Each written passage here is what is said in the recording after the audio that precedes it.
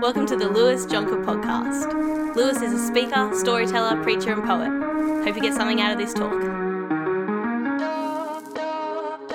I'm going to take a seat again tonight, and I want to talk about tradition. If you were an American and you woke up on Wednesday the 22nd of February and you turned on the Today Show, you would have seen an interview with Mark Wahlberg, the actor. And on Mark Wahlberg's forehead, you would have seen a cross of ash. And he told the story afterwards that he rocked up on Wednesday, the 22nd of February, to the Today Show with this cross of ash on his forehead. And they were like, oh, it's time to go to makeup. Should we wipe that? Should we get that off there?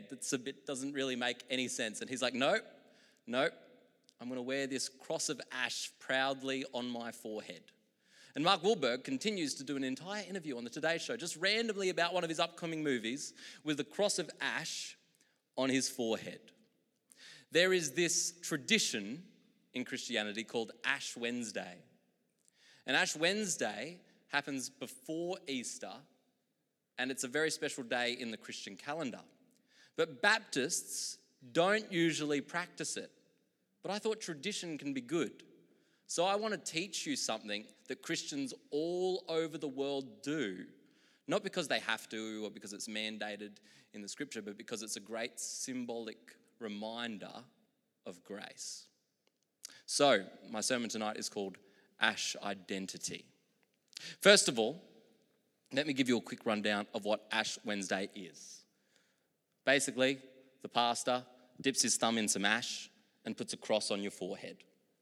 And then, if you're really committed, you'll leave that ash cross on your forehead the entire day as you go about your day shopping. Me and my sisters, we like to stay home that day. Just watch TV with a ash cross. This is what Ash Wednesday is. It's practiced by most Christians. It is deeply symbolic. It's a tradition. It's not a biblical practice. And it's celebrated every year 46 days before Easter, which is always on a Wednesday. Ash Wednesday. It's a very simple thing. But what does it teach us? What could a cross of ash on our forehead teach us? The first thing it teaches us about is our mortality. Basically, that means you are flesh and bone and this body of yours is going to cease to exist. Our mortality. The Encyclopedia Britannica says this about Ash Wednesday. Ash Wednesday is a solemn reminder of human mortality. Genesis 2:7 says, "Then the Lord formed the man from the dust of the ground and breathed into his nostrils the breath of life, and the man became a living creature." God picks up a handful of dust and breathes life into it. And without that breath of life, without the breath of God, we are just dust. You are dust. What a compliment that is. Tonk, you're a dusty fella. Henry, so dusty. Just, you are dust, mate. Oh, Ashley, dust. Dust. Maddie, dust. We are dust. We are dust. Genesis 3:19, "For dust you are, and to dust you will return." This body of yours will be buried or burned, and you'll become ash, dust eventually. This is an inspiring sermon, isn't it? Abraham, the father of faith, is talking to God. God is about to make a big decision to destroy a couple of cities. And Abraham's like, please God, let me speak to you. And Abraham has this conversation with God, and they go back and forth, and he's trying to convince God not to destroy a couple of cities. And Abraham says, "Who am I? I am nothing but dust and ashes, and yet I can talk to the creator of the universe." Abraham, the father of faith, I am nothing but dust and ashes. We are not God. We are dust. We are made by God, but we are not God. We are mortal. This body of ours, it will come to an end. We are mortal. We live and we die this body of ours. Our flesh will pass away. Mortal. Without God, we're just dust until he breathes into our lungs. And so a pastor will put some dust on your forehead to really encourage you and say, you are mortal, you are dust. Sometimes they literally say things like that as they're doing it. Remember, you are mortal. You are not God. It's an important thing to remember. Sometimes when we get a little bit too egotistical, we can think that we are God. We can try control the world around us, try control things. As a pastor, it can be so easy for me to try and control the church, control situations, control the ministry. But the truth is, I need to remember I am dust. And it's only when God breathes into me that I can outwork his plan and his purpose. And I actually need to trust him to be God. He builds his church. I'm not God. I am simply mortal. I am dust. It also reminds us of our mistakes. Throughout the Bible, ashes have been a symbol of repentance. Essentially a symbol of like having a heart change, actually deciding I want to change. And so what people throughout the Bible have done is covered themselves in ash and wear sackcloth to be like, God, I am humbling myself before you and I'm acknowledging that I am not God, and I'm gonna kneel before you, realize I'm just dust, and truly change my ways. Truly find healing from my mistakes. Ashes were used as a symbol of repentance, a genuine desire to change. And here's some examples. In Job 42:6, wherefore I abhor myself and repent in dust and ashes. To come before God himself, kneeling in the dust, covered in ash, not worrying about what I look like, not putting on my Sunday best, not performative religion where I raise my hands and try to show off. No, humbly coming in dust and ash. I repent. I change. That word just means I change. Another example in Jonah 3:5-9, it talks about repentance and the city of Nineveh, who when they turned to God, they covered themselves in ash as a symbol of their humility and their desire to change. Or in Jeremiah 6:26 is another scripture if you want to look that up when you get home. Another example, Jesus says this. Jesus himself says in Matthew 11:21, woe to you, Bethsaida! For if the miracles that were performed in you had been performed in Tyre and Sidon, they would have repented long ago in sackcloth and ashes. This is important because God does hate sin. Sin, just a word that means mistakes, really. He hates all the mistakes. He hates all the things we do wrong. God is holy. He does hate sin, but I'm not that kind of preacher. I was thinking about this as I was preparing this sermon, and I was thinking about when I went to schoolies as a 17-year-old, because in Queensland you graduate a year early. But just because you're 17 doesn't mean it changes your behaviour with alcohol at schoolies when you're 17 and everyone's going to the Gold Coast. And I had a very bad experience with alcohol at 17 years old in the Gold Coast. So much so that I wouldn't recommend anyone go through it. A terrible experience with alcohol. And I remember as you walk through the streets of the Gold Coast, there were these people holding up signs. And they were like holding up these signs like, God hates sin. Repent. Change. Like angry people. A lot of people made fun of them on schoolies. Not many people changed their ways. God is forgiving, I believe. He's welcoming. The night after I had a terrible experience with alcohol on the Gold Coast, I woke up and I went to church in the Gold Coast. And I was gone from our hotel room for like 2 hours. And when I got back, the boys were like, "Where have you been?" I was like, "I was at church." Because when I make my mistakes, when I know my life has sin, I know where to run. I know who to go to. He's not like picketing, God's not there picketing at me like, "You filthy," he's being like, come back to me. Turn around. When I was in primary school, year 1, I've always been a theological thinker, even in year 1. And I remember one time I said to my teacher, because I had a big problem in my life in year 1.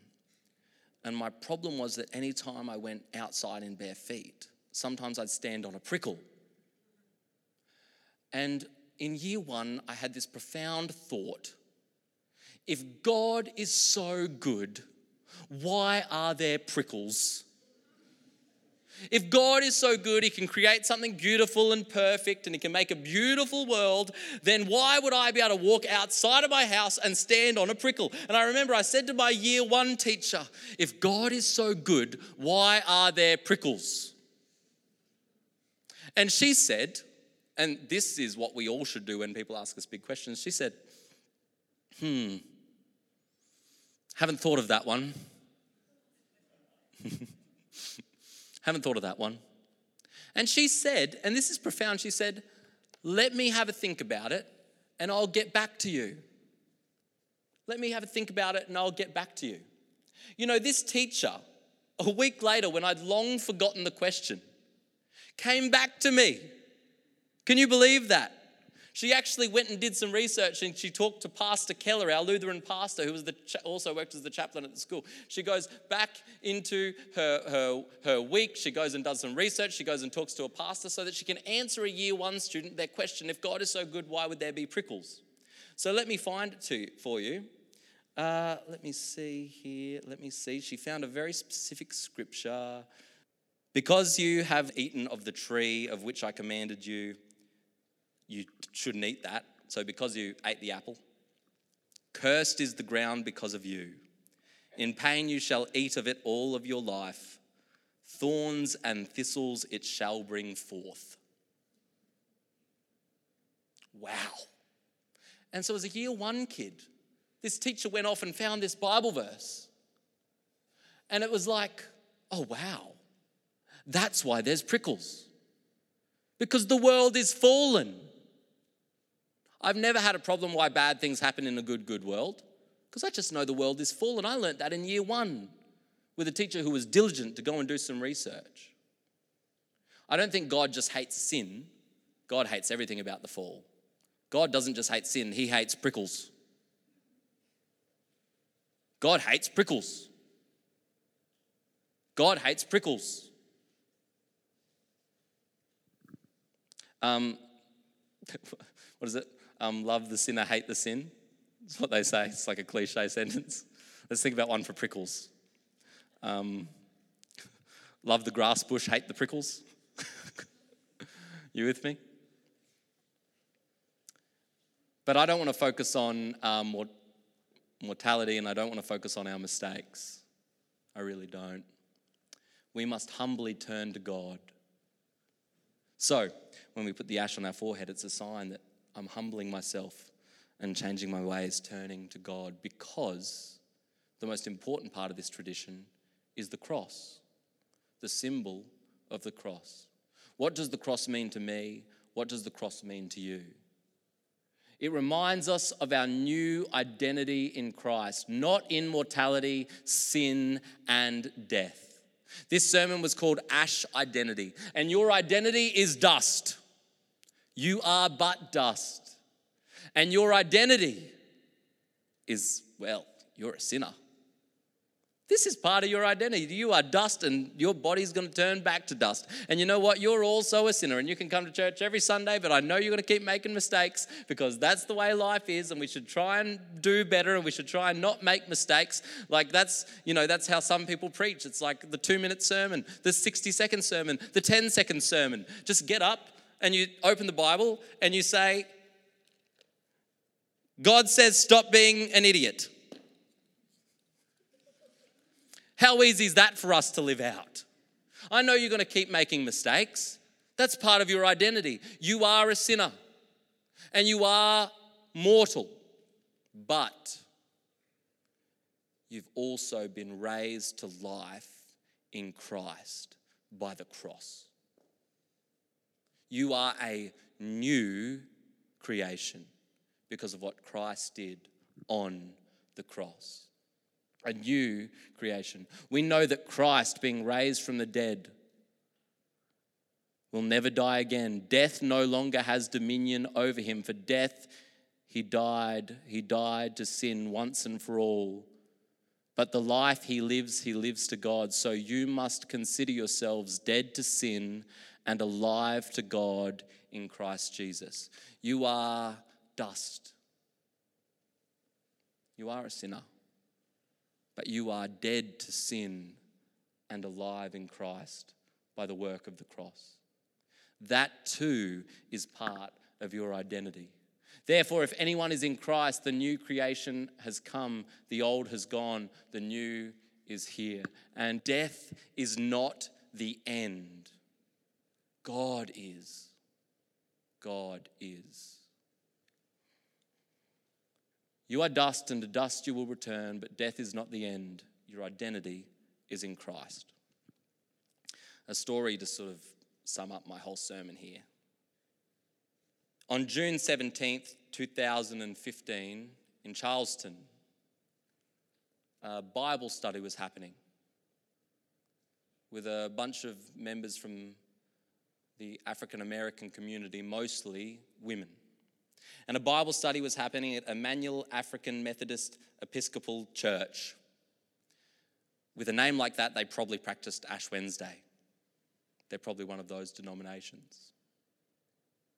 And so at this church in Charleston, a bunch of African Americans, mostly women, met for a Bible study. And a young white man decided to go and attend the study. So this white man is greeted at the door as a white man and is welcomed in. And they love that they're here, have some cookies, do you want a tea, sit with us, come and learn about this Jesus. We'll welcome you into our church, which literally has the name African in the name. Come, join us. This man sits through the entire Bible study until they reach a time of prayer. And in an act of darkness and evil, when the people close their eyes to pray, he pulls out a gun and murders 9 of those individuals at this church, where there be blood-stained carpets and grief that weeps endlessly, where an entire city is changed overnight. 9 dead, mothers, sisters, daughters, slain. Pretty full-on stuff. How could anything good come from that? That's part of this world's identity. Darkness, evil, brokenness, acts of violence, sin, mistake, mortality, death, pain, grief. That's part of this world's identity. So how could these people possibly respond? Well, it was beautiful. I don't know how, but they were able to respond in forgiveness. The man certainly is had justice come about in the court system, which is always good. I think justice is important. But the people of the community acted in forgiveness, in graciousness, and they've continued to open up their church and let new people in. And so my favourite worship band at the moment, Maverick City Music, got in touch with the church and got the church choirs and recorded an entire album in the exact spot where 9 people were slain in an act of evil. And one of the songs they sing is, "Fear is not my future." And it's this line, "Death is not the end, you are." And they record this album, they record this song with the actual choirs from this church. People from this church who have been through grief, loss, pain, get up and sing a song like, "Death is not the end, you are." And I would actually, it goes for 9 minutes on YouTube, but I'd love you to sit and watch this video for a bit. So Sam, if we have that.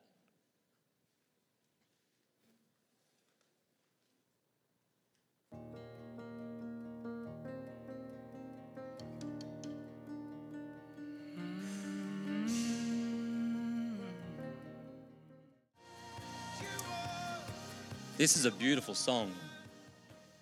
And I don't know what it would feel like to be an African American singing a song like that in that building and inviting white brothers and sisters to sing it with you. You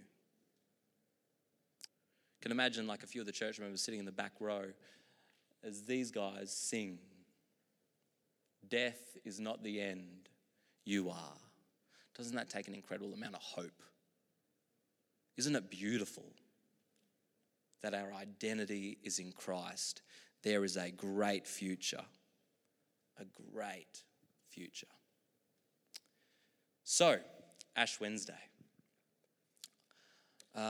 Growing up, we did this every 46 days before Easter. And, it reminds me that I am mortal. I'm not God. I am but dust. And it reminds me that I am a sinner. I make mistakes. I'm a quote-unquote pastor here at this church, but I've made some mistakes. But I also know that my faith in the cross gives me a new identity. I know that death is not the end. Christ is, an eternity with him. And that is your identity. Yeah, Tonk, you're just a bit of dust, brother. It's all good. Just a bit of dust, man. And you make mistakes, but you're a new creation in Christ. Understand? Henry, it's very rare, but I've heard you play wrong chords on the guitar. And sometimes at the most awkward moments. But we all make mistakes, bro. You are a new creation in Christ. Each one of you, you're dust. And to dust you'll return, often said at a funeral. And you're a sinner, you make mistakes. And it's very important to humble yourself and turn back to God. But you are a new creation in Christ. The cross has set you free. And not only the cross, but the resurrection. Christ died to sin, and when he rose to life, you also rose to life. So, my final slide here is says, "You are dust, and to dust you will return, but death is not the end. Your identity is in Christ." Today, I'm going to offer you an early mark because it's 5:56. And we did all our worship songs at the beginning.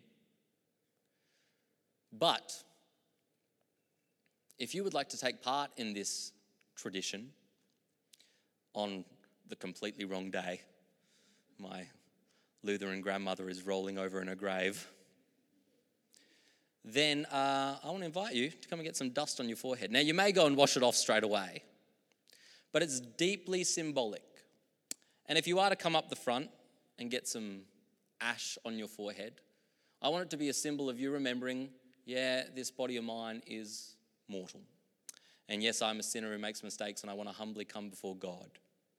but I also know that my new identity is in Christ. I am a new creation. And I have no doubt there are people in this room who need to recognize that deeply today. And sometimes tradition and symbolism helps us connect with that on a deep and true level.